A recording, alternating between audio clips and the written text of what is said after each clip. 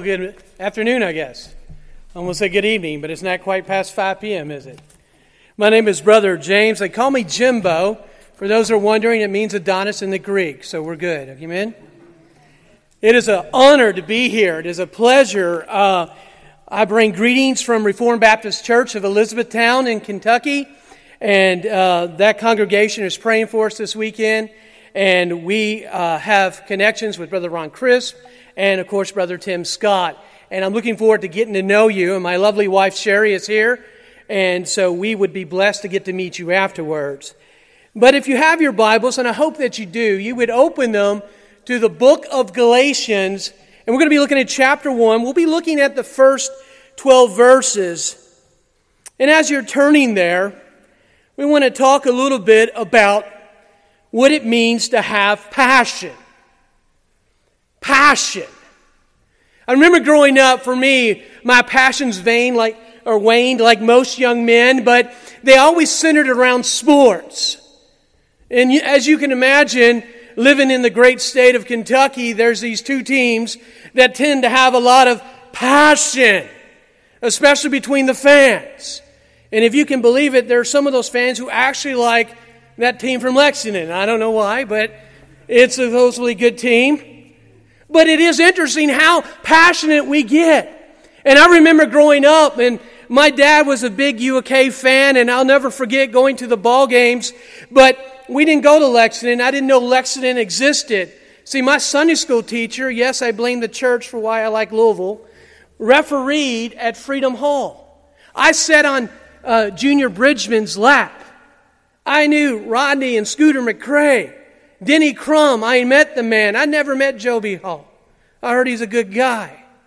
But the point I want to make for you tonight is in that passion, we would, get this down deep, defensive sort of, this is who I am, this is my identity. And we would wage war, and I'll never forget, if Louisville lost and all the beautiful UK fans would mock me, I would go through the week defeated. But if we won, I would celebrate.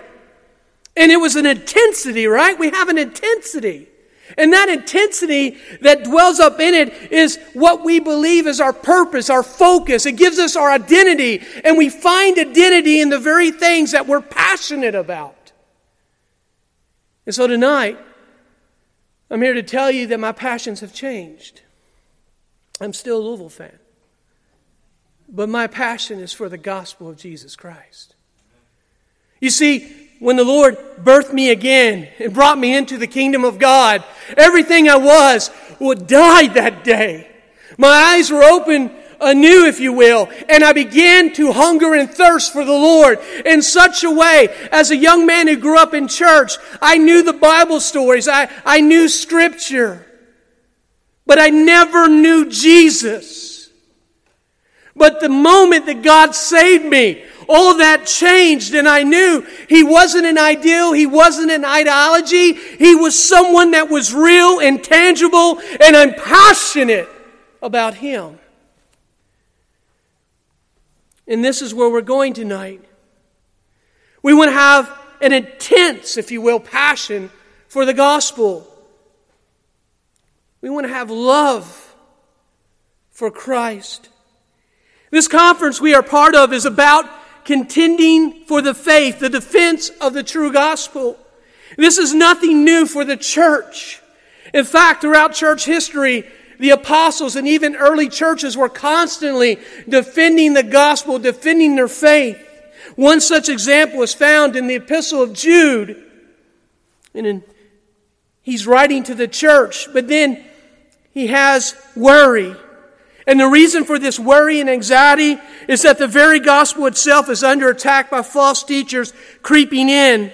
And there are those who have come into the church. They were spreading false teaching, leading the church away into heresy. And because of this, Jude writes these words. Beloved, when I give all diligence to write unto you of the common salvation, it was needful for me to write unto you and exhort you that ye should earnestly contend for the faith which was once delivered unto the saints. You see, in the Greek, the word we talk about earnestly contending, it literally means to have an intensity, an extreme intensity. Not in a boastful, arrogant, hateful way, but in a God-honoring, God-fearing, we need to proclaim the true gospel way. Because it is the gospel that gives us life. It is the power of salvation. And I love what the Apostle Peter tells us, how we are to have this extreme intensity. In 1 Peter 1:13, wherefore gird up your loins of your mind, be sober, and hope to end for the grace that is to be brought unto you at the revelation of Jesus Christ. How, he says, we are to gird up our loins. In other words, we are to prepare ourselves. And how do we prepare ourselves? By knowing the Word of God. This is where we are going tonight. You see, the Apostle Paul in our text, he's writing to the church of Galatia. He wants to encourage them to remain steadfast in their walk and contend for the faith in the church. He writes the book of Galatians, if you will, on his second missionary journey. It may differ in some people's view, but anywhere from, mid-50s to late 50s. And the purpose of the letter was simply to address the false teachers who had come into the church. Here it is, promoting circumcision and a false gospel. Paul was writing the church, defending the gospel, proclaiming that no one comes to saving faith through the circumcision or keeping of the law, but only through faith in Christ. It's very important, isn't it? We can talk a good game. We know the hymns and we know the Bible verses, but do we truly know Christ? And do we truly know that the gospel is the saving power that He has given us? Let me give you an example. Romans 1:16, for I am not ashamed of the gospel. Why? For it is the power unto salvation, first to the Jew and then to the Greek and to all who would believe. You see, it is the gospel, the true gospel, that we must defend and proclaim because it is the testimony of our Lord. This is where we're going tonight. I have 2 points to share with you tonight. The first is understanding the gospel as revealed in Scripture. We need to have an understanding of the true gospel. The second is this: the church must be vigilant and always contending for the gospel. So would you join me now as we go to prayer and ask God's blessing upon this word? Father, I thank you for who you are. And Lord, as we are here tonight, we pray to hear from you. I pray that you would bless the reading and teaching of your word. And Lord, as always, whatever is not of you may be forgotten. But God, we pray that you would move in such a way in our hearts that not only would we know you all the better, but we would go out and boldly proclaim the truth in Christ. And we ask for your mercy and your grace and your blessing of your presence now. In your name, amen. If you're in Galatians chapter 1, say amen. Let's begin reading in verse 1.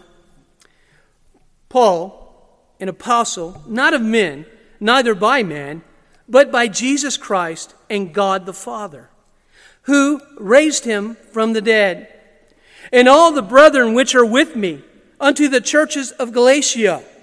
Grace be to you, and peace from God the Father, and from our Lord Jesus Christ, who gave himself for our sins, that he might deliver us from this present evil world, according to the will of God and our Father, to whom be glory forever and ever. Amen. I marvel that ye are so soon removed from him that called you into the grace of Christ, unto another gospel, which is not another, but there be some that trouble you, and would pervert the gospel of Christ. But though we, or an angel from heaven, preach any other gospel unto you than that which we have preached unto you, let him be accursed. As we said before, so say I now again, if any man preach any other gospel unto you than that ye have received, let him be accursed. For do I now persuade men or God? Or do I seek to please men? For if I yet please men, I should not be the servant of Christ. But I certify you, brethren, that the gospel which was preached of me is not after man. For I neither received it of man, neither was I taught it, but by the revelation of Jesus Christ. So ends the reading of our Lord's word. Glorify yourself, God, in your name. The first point, understanding the gospel is revealed in Scripture. We would have no authority but man if we did not have Scripture. We have to have an authority outside of ourselves, a standard to which we can rely on that defines for us the true gospel. It is outside of ourselves that this authority must present to us the truth. It has to be objective. Though we have subjective truth, our personal testimonies, that which we believe, there has to be an objective truth. A truth that we realized or has been revealed to us. A standard to which we can rely on that not only defines the true gospel, but defines the God to whom the gospel belongs. It is here that we see Paul utilizing this authority by stating he is an apostle not of men, but by Christ himself. Why is this important for us to contend for the faith? The apostle was establishing, number one, an authority outside himself, showing it was of Christ, and number two, that it was not of men who taught him, but that it was Christ himself who revealed the gospel to him. And it is like Paul unto us, we were revealed the gospel through the word of God, the testimony of Jesus.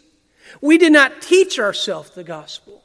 The gospel was revealed through the preaching and teaching of God's word and introducing us to who Christ is.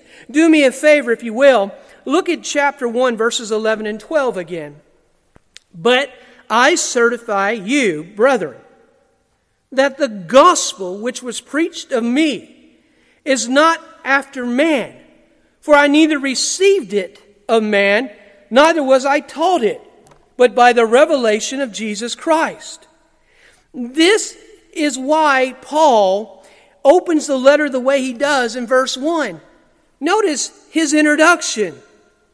Paul, an apostle, not of men, neither by man, but by Jesus Christ and the God the Father who raised him from the dead. We understand when Paul introduces this, he's revealing the divine origin of his ministry, and he's beginning to create a defense of the true gospel. Notice, just in that one verse, he shows that he himself has been revealed the gospel and what the gospel truly is. That God had raised the Son from the dead. And he is the one who is sent to proclaim this. You see, the issue that Paul is dealing with in Galatia is one that we would call justification.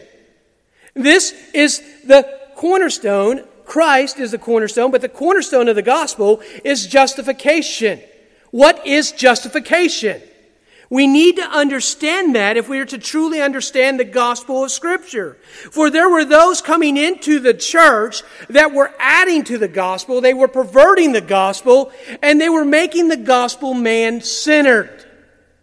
And instead of believing on the one who done all things, they decided that they themselves must contribute to the gospel, and therefore began teaching again the works of the law. Justification, is Paul's point of this letter, is simply that man cannot be justified by the works of the law. Therefore, he either cannot be justified at all, or he must be justified in some other way. Paul's argument is that God is the other way. A way that allows God to be the just and the justifier of the one who has faith in Jesus. The process of justification by faith alone is how God deals with sinful people to make them fit for His presence. And it is only through the gift of faith given by God to those who believe in Christ. Notice with me in verse 4 how Paul makes this known in his letter. He says in verse 4, who gave Himself for our sins, speaking of Christ, that He, Christ, might deliver us from this present evil age, according to the will of our God and Father, to whom be glory and glory forever and ever. Amen. Paul is teaching that in Christ alone, through faith alone, for God's glory alone, that men come to salvation. Before God, they are restored to God by Jesus Christ, and they are brought back into the right relationship with the Father through the blood of Jesus Christ. It is only through Christ and Christ alone. Do me a favor. Let's open this up a little bit, and I'm going to have you use your Bibles. Amen? I want you to go to Romans 5, 9 through 11. Some of you are like, well, I came here to hear you preach, buddy. Go to Romans 5, 9 through 11. To understand the gospel, we know that the gospel, here it is Christ and Christ alone. We have to understand that it is through the righteous sacrifice of Jesus Christ that our sins have been made atoned for. We have to know and realize that it is not of man or anything that we contribute that would lead us to salvation. In fact, let me be perfectly honest. The only thing that you contributed to the table for the gospel is your sinfulness. Amen? You are a sinner. But look at verse 9 in chapter 5 of Romans. Say amen if you're there. This 3 people over here are there. Anybody else? Amen. Sisters, okay. But God commendeth His love towards us, in that while we were yet sinners, here it is, Christ died for us. Much more then, being now justified by His what? Blood. Speaking of His death. We shall be saved from wrath through Him. For if when we were enemies, we were reconciled, there we are being restored to God, here it is, by the death of His Son. Much more being reconciled, here is the salvation, saved by whose life? His life. And not only so, but we also joy in God through our Lord Jesus Christ, by whom we have now received the atonement. You can turn back to Galatians 1. I wanted to introduce that to you. I wanted to show you, to have a true understanding of the gospel, we must see that it is Christ and Christ alone. And what has happened on the cross is that Christ bore our sins. And not only has He bore our sin to appease the wrath of God, but He did something else. Do you know what He did? He took His righteousness and He imputed to you, those who believe. Freely given. If you miss that point, you will always strive to try to please God. And you will fail because you are still lost in your sin. Because you are trusting in your works instead of Christ. This is Paul's point. So the logical question, how then does one receive justification and this gift of faith? It is received through the testimony of Jesus Christ, the gospel, and its impact upon those whose heart is changed by it. To acknowledge Christ is to acknowledge God and receive the salvation promised by Him through His Son, Jesus. This is done through faith, here it is, that is given by God through the proclamation of the gospel and the testimony, which is the testimony of Jesus Christ. A couple verses to show you. Romans 10:17. So then faith cometh by hearing, hearing by the word of God. Notice in Ephesians 1:13, in whom ye also trusted, after that ye heard the word of truth, the gospel of your salvation, in whom after that ye believed, were sealed by the Holy Spirit of promise. Paul cuts to the very heart of justification of faith to the Galatians in chapter 2. Turn with me to chapter 2, verse 16 through 21. Paul is writing to the Galatians, and he's encouraging them to hold fast to the gospel he has preached, and he's educating them on what the gospel truly is. And notice in verse 16, say amen if you're there. Knowing that a man is not justified by the works of the law, but by faith of Jesus Christ. But by whose faith? The faith of who? Jesus Christ. Even we have believed in Jesus Christ that we might be justified by the faith of Christ. In other words, who do we put our faith in Christ or ourselves? Christ and Christ alone. We trust in Christ that we might be justified by the faith of Christ and not by the works of the law. For by the works of the law shall no flesh be justified. But if while we seek to be justified by Christ, we ourselves are also found sinners. Is therefore Christ the minister of sin? God forbid.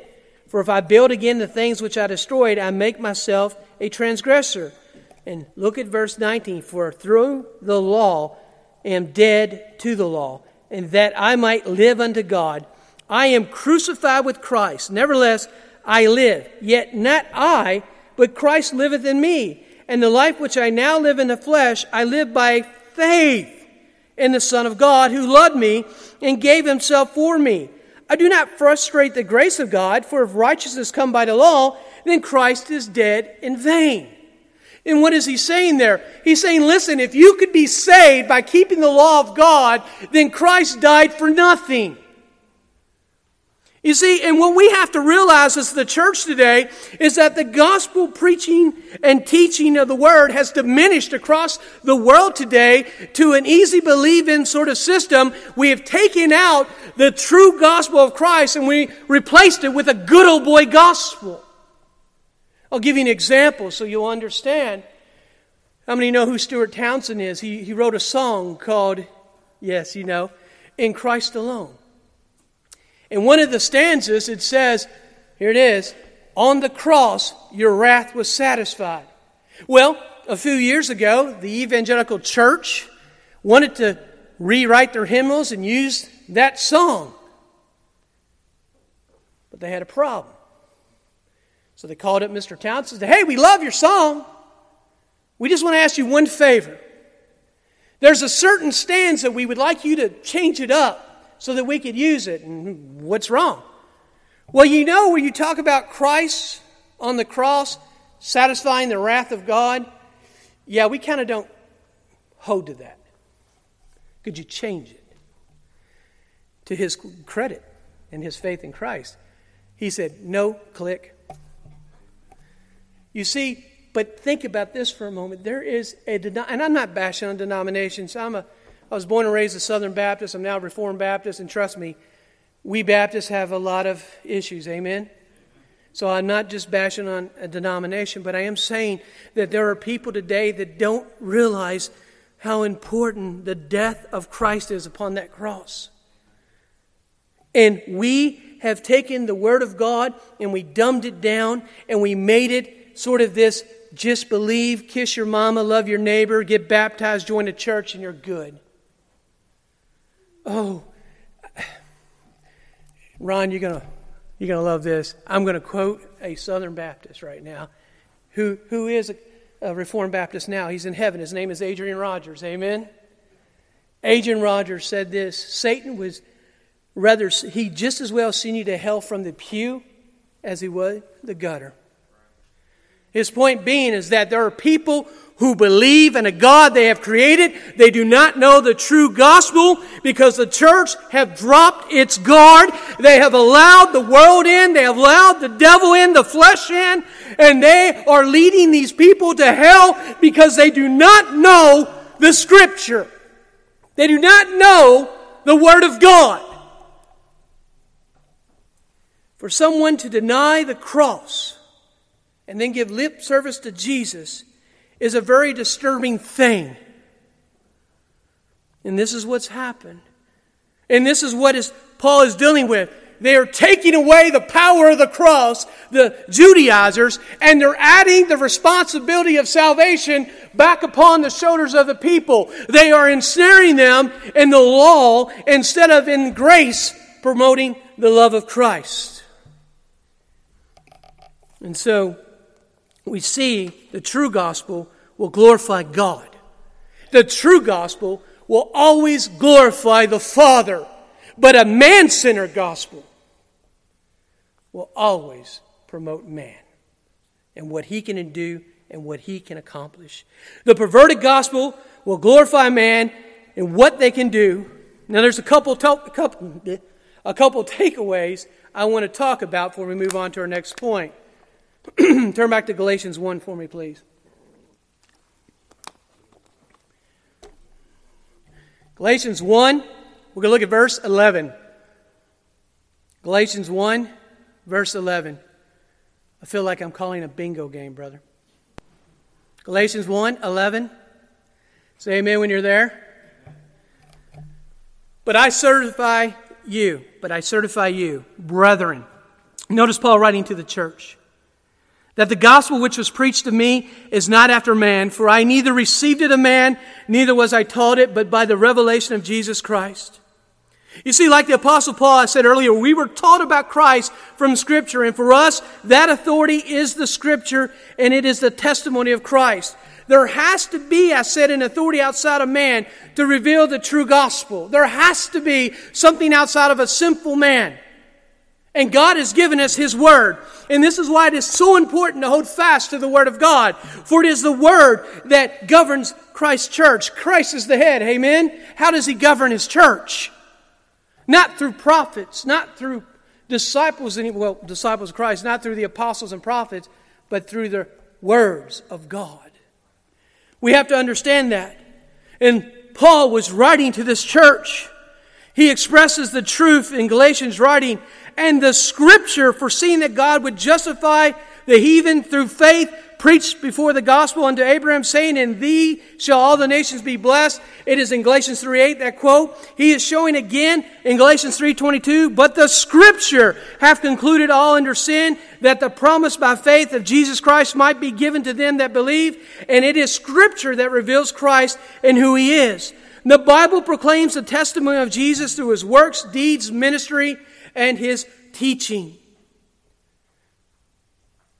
I was talking, I don't want to get my brother Tim on the spot, but since I'm here and he's there, we were talking about some people we know, and we sometimes discuss these things, as you know, and I believe that God can work through you and lead you, amen? We believe in that. I believe that God can use His church to do many things. But if someone comes up to you and they say, I have a word from the Lord, and there isn't a chapter or a number, verse after that, you need to stop them right there. We have discounted the Word of God. We have taken our sword, and not only have we sheathed it, we threw it away. How can you say you love someone and not listen to them? How can you say you love Christ, but you won't even listen to Him? How can you call others to repentance when you yourself know not that repentance spoken of in the Word of God? Paul's point to the Galatians, and through Galatians the whole book is saying, turn to Christ, look to Christ, and that we know that the works of Christ testify to who He was. In fact, in John chapter 20, 30 through 31, just to sort of emphasize throughout the whole Scripture, the Apostle John writes, and many other signs truly Jesus did in the presence of His disciples, which are not written in this book. But notice verse 31, he says, but these are written. Why are they written, John? That ye might believe that Jesus is the Christ. How do we believe Jesus is the Christ? Hebrews 1 through 3. God at sundry times in diverse manners spoke in times past unto the fathers by the prophets, hath in these last days spoken unto us by his Son, whom he appointed heir of all things, by whom also he made the worlds. Do you understand? He's writing to the church, and Hebrews was written in the late 50s and mid-60s, maybe a little later, 30 years after Christ ascended. How did they know the Word of Christ? How did they know? They had the what? Writings of the apostles and the teaching. God says, in times past I spoke through the prophets, but now I speak through my Son. And how do they hear from his Son? Through his teachings. And how do we know the teachings of Christ? You're holding them in your hand. You see, there has to be an authority, and that authority is the Scripture. Paul's authority in that verse we read in 12 did not come from man. It did not come from his background, his education, his doctrine. It came from Jesus Christ, revealed to him.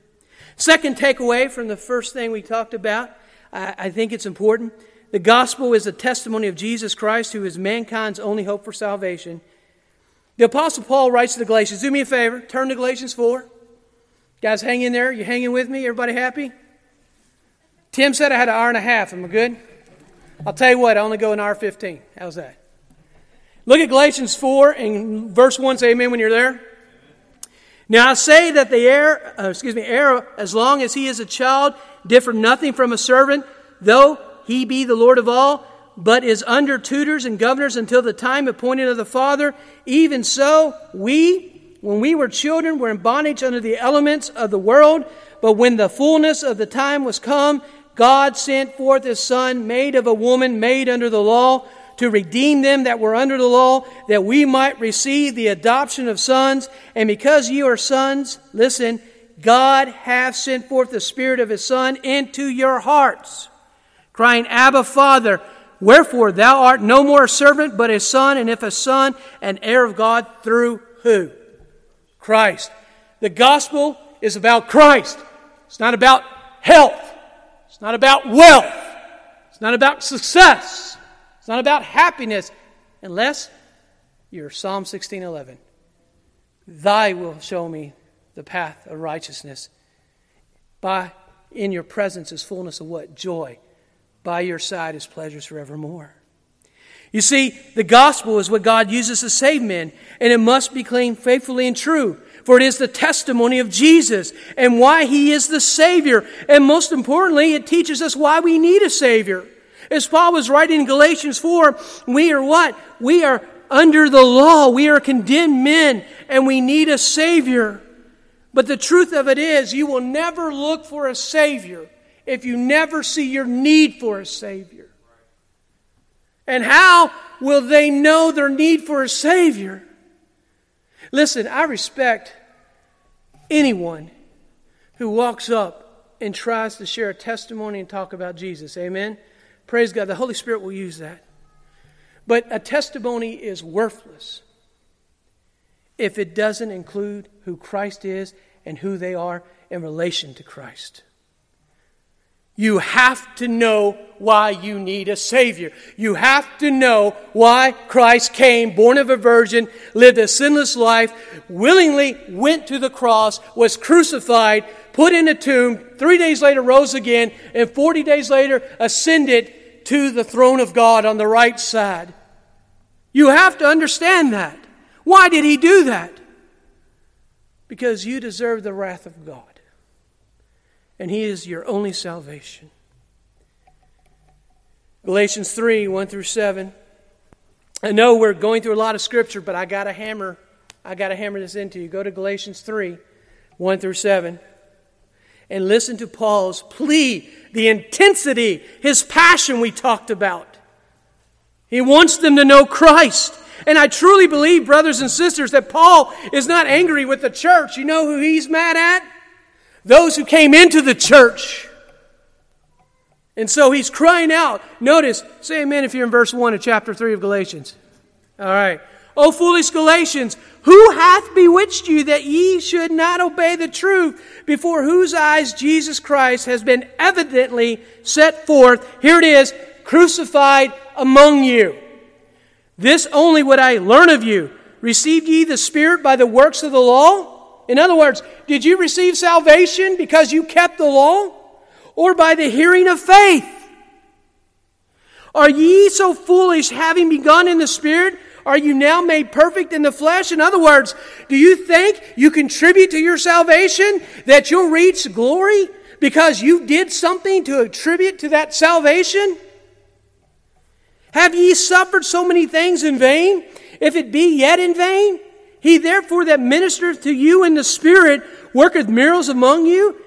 Doeth he by the works of the law, or by the hearing of faith? Even as Abraham believed God, it was accounted to him for righteousness. Know ye therefore that they which are of faith, the same are the children of Abraham? Do you understand what he's pleading here?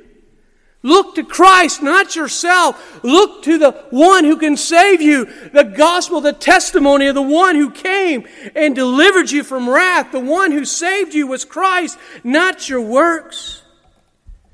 To understand justification of faith, to understand salvation, one needs to understand the gospel. And the only way to truly know the gospel, as we said, is through Scriptures.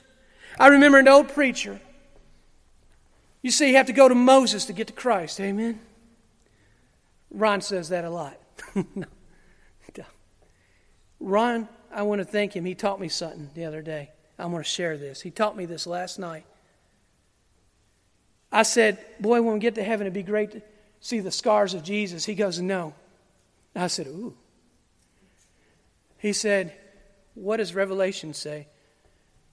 They saw a lamb slaughtered. There are no scars in heaven because it will be as seen a slain lamb. Do you understand that? Did I make that clear? You will see a slain lamb for you. That rocked my world last night. I couldn't stop thinking about it. Thank you, brother. You see, I think we've gotten too friendly with the world. We don't want to offend people. We want them to love us. And so we have hidden what the world calls cosmic child abuse from the cross. We've taken out Jesus from the gospel and we made it about you and how it can benefit you. And it takes away His glory. We have to defend that. And this leads us to our second and final point. It won't be long, I promise. The church must stay vigilant and always be contending for the gospel. Let's just look at verse 6 again. Look at chapter 1, verse 6 in Galatians. I marvel that ye are so soon removed from Him that called you into the grace of Christ unto another gospel, which is not another, but there be some that trouble you who would, here it is, pervert the gospel. They pervert it. How do you pervert the gospel? You add to it. Or you take things away. You take away the crucifixion of Christ and you add success in this world to it. You change it to fit the needs or the wants of the people instead of the glory of God. Paul is dealing with those who have come into the church, perverted the gospel by causing the people to cling to the law again and not trusting in the grace of Christ. Paul is preaching the true gospel in verse 6. He was amazed that those who knew the truth would quickly fall prey to the false gospel. I want you to notice his intensity in verses 8 and 9. And you can glance over them. But though we or an angel from heaven preach any other gospel unto you, that which we have preached unto you, let them be accursed. As we have said before, so I'll say now again, if any man preach any other gospel unto you, then that ye have received, let him be accursed. He proclaims, if anyone preaches a different gospel, let them be cut off from the kingdom of God. Why would he be so serious about that? Why would he say those sort of things? Because the gospel is the only hope that we have. It's the only hope we have is Christ Jesus. And if you take that away, then we are all left damned in our sin. And the sad thing is that there are churches today like then who have taken away the gospel. But his intensity, Paul's intensity, is not just to correct them, but to bring them back, right? He doesn't just say they're wrong. He promotes the true gospel to them so that they may understand, and he reveals Christ to them. We see Paul in verse 11, he once again establishes an authority outside of himself, showing it was of Christ, not men, who taught him the gospel to proclaim the truth. And I wonder today, do we do the same? Do we point to Scripture? Why must I believe on the Lord Jesus Christ? Because you, according to Scripture, are lost in your sins and the wrath of God abides on you. Or do you say, well, don't you want to go to heaven? Listen to me. Heaven and hell are real, amen? Getting out of hell to go to heaven, that's a good thing. But that is not the gospel. That is a result of the gospel. You need to know Christ. And how do we know Christ? Through the Scripture. Let me give, Brother Tommy back at RBC had a Sunday school lesson, and he had a Lifeway, and I know Lifeway is not that theological powerhouse, okay? But it had what we would call, I lost the word, Tim, statistic, is that? Yeah, we'll go with survey. And there was almost 1,000 people, I think, but I want you to hear, they were all Christians professing. Listen to the numbers. 65% say they can walk with God alone without a church. Amen, sister. 32% of those surveyed said they read their Bibles every day. Praise God for 32%. That is sad. I just want you to think about that. Me and my wife have been married almost 29 years. To her, it seems like 50. But it's been good. Can you imagine if I only talked to her out of 29 years? Let's just say, I don't know, 15 of those years? That's half. That's more than 32. I wouldn't have much of a relationship, would I? 27% say they read it a few times a week. My favorite is the 12%. They say they read it once a week. I wonder when they read the Scripture. Once a week. Probably on a Sunday. I'm just throwing that out there. 11% said a few times a month. 5% once a month. 12%, 1 out of 8, rarely or never read the Bible at all. In 2016, 1 in 5 of those surveyed said they have read through the whole Bible once. However, more than half surveyed said they read little or none of it. You see what's wrong, right? How do you defend something you know nothing about? Let me ask you a question. I know you're going to say you're a Sunday school teacher and preacher, but how does man know about God? He reveals himself. In the Old Covenant, He revealed Himself through His prophets. In the New Covenant, it was through Jesus and His disciples. And then to us, His Word. We know God through His Word. I want to close with this. And we're done. 5 minutes of your time. And 2 things that I want to talk about. First is this. We have to begin to glorify God and quit fearing man. We have to know our God and glorify His name and preach, live, worship, proclaim Him. We have to. I have never seen it, but I heard my grandmother talked about it. The Lord's Day used to be a wonderful time because everything was shut down and everybody had respect for God, it seemed. Not man, God. They knew God. They feared God. Even the sinner. I'll never forget, there was a quote, I wish I could remember saying it. He was a hedonistic author, and he loved writing. And guy says, "Don't you fear God?" Every time I close my eyes at night. Today, though, churches not glorified God at all. We come a get-rich-quick scheme, or come find your, I don't know, you fill in the blank. I want to do this today because I think maybe I see some young children here, and I want people to know the gospel. And I'm going to borrow a hymn book, Tim, because I don't like using the Bible for this. You just preached on the Bible and you don't like using it, Pastor. No. You'll see why in a moment. Christ did two things on the cross. 2 Corinthians 5:21 is where we find this. For he hath made him to be sin for us who knew no sin, that we might be made the righteousness of God in him. For the sake of argument, let's say that this book represents every one of my sins. And yes, this room cannot hold the books of my sin. Amen? But this is it. And let's say that every one of these are my sins. So do you know what Christ did on the cross, the first thing? He said, Father, Jimbo is mine. I'm taking his sin. And he puts his name here. So guess what? Every one of these sins, who took the punishment for him? Christ did. Let's just say, of course you glue the pages down. Let's just say this white is every sin Jesus committed. No, there's nothing written there. Right? You know what the second thing he did for Jimbo?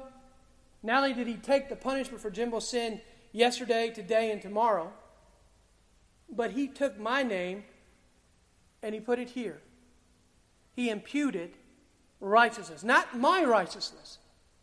God does not look and say, boy, look what Jimbo's accomplished. Look what Jimbo's done. That's a good guy.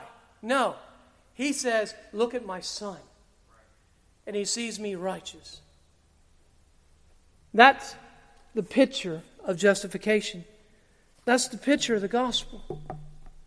Christ died to appease the wrath of God for your sins, and for you to find forgiveness and to be reconciled to Him, it has to be through Christ. And once you are reconciled to Christ, you are adopted in as a son, and you are brought back into relationship with the one who created you. We have to defend the gospel. Amen? Let's pray. Father, we thank you for this word. Lord, I thank you for these wonderful people here. I thank you for allowing us to gather once again to hear the gospel proclaimed. And God, I pray that you would move in the hearts of the individuals who may not know you, or maybe they're trusting in themselves. Maybe, Lord, they're looking in a mirror and they gauge their success of their Christian walk by how they did that day instead of looking to you. God, would you please break them and draw them to Christ.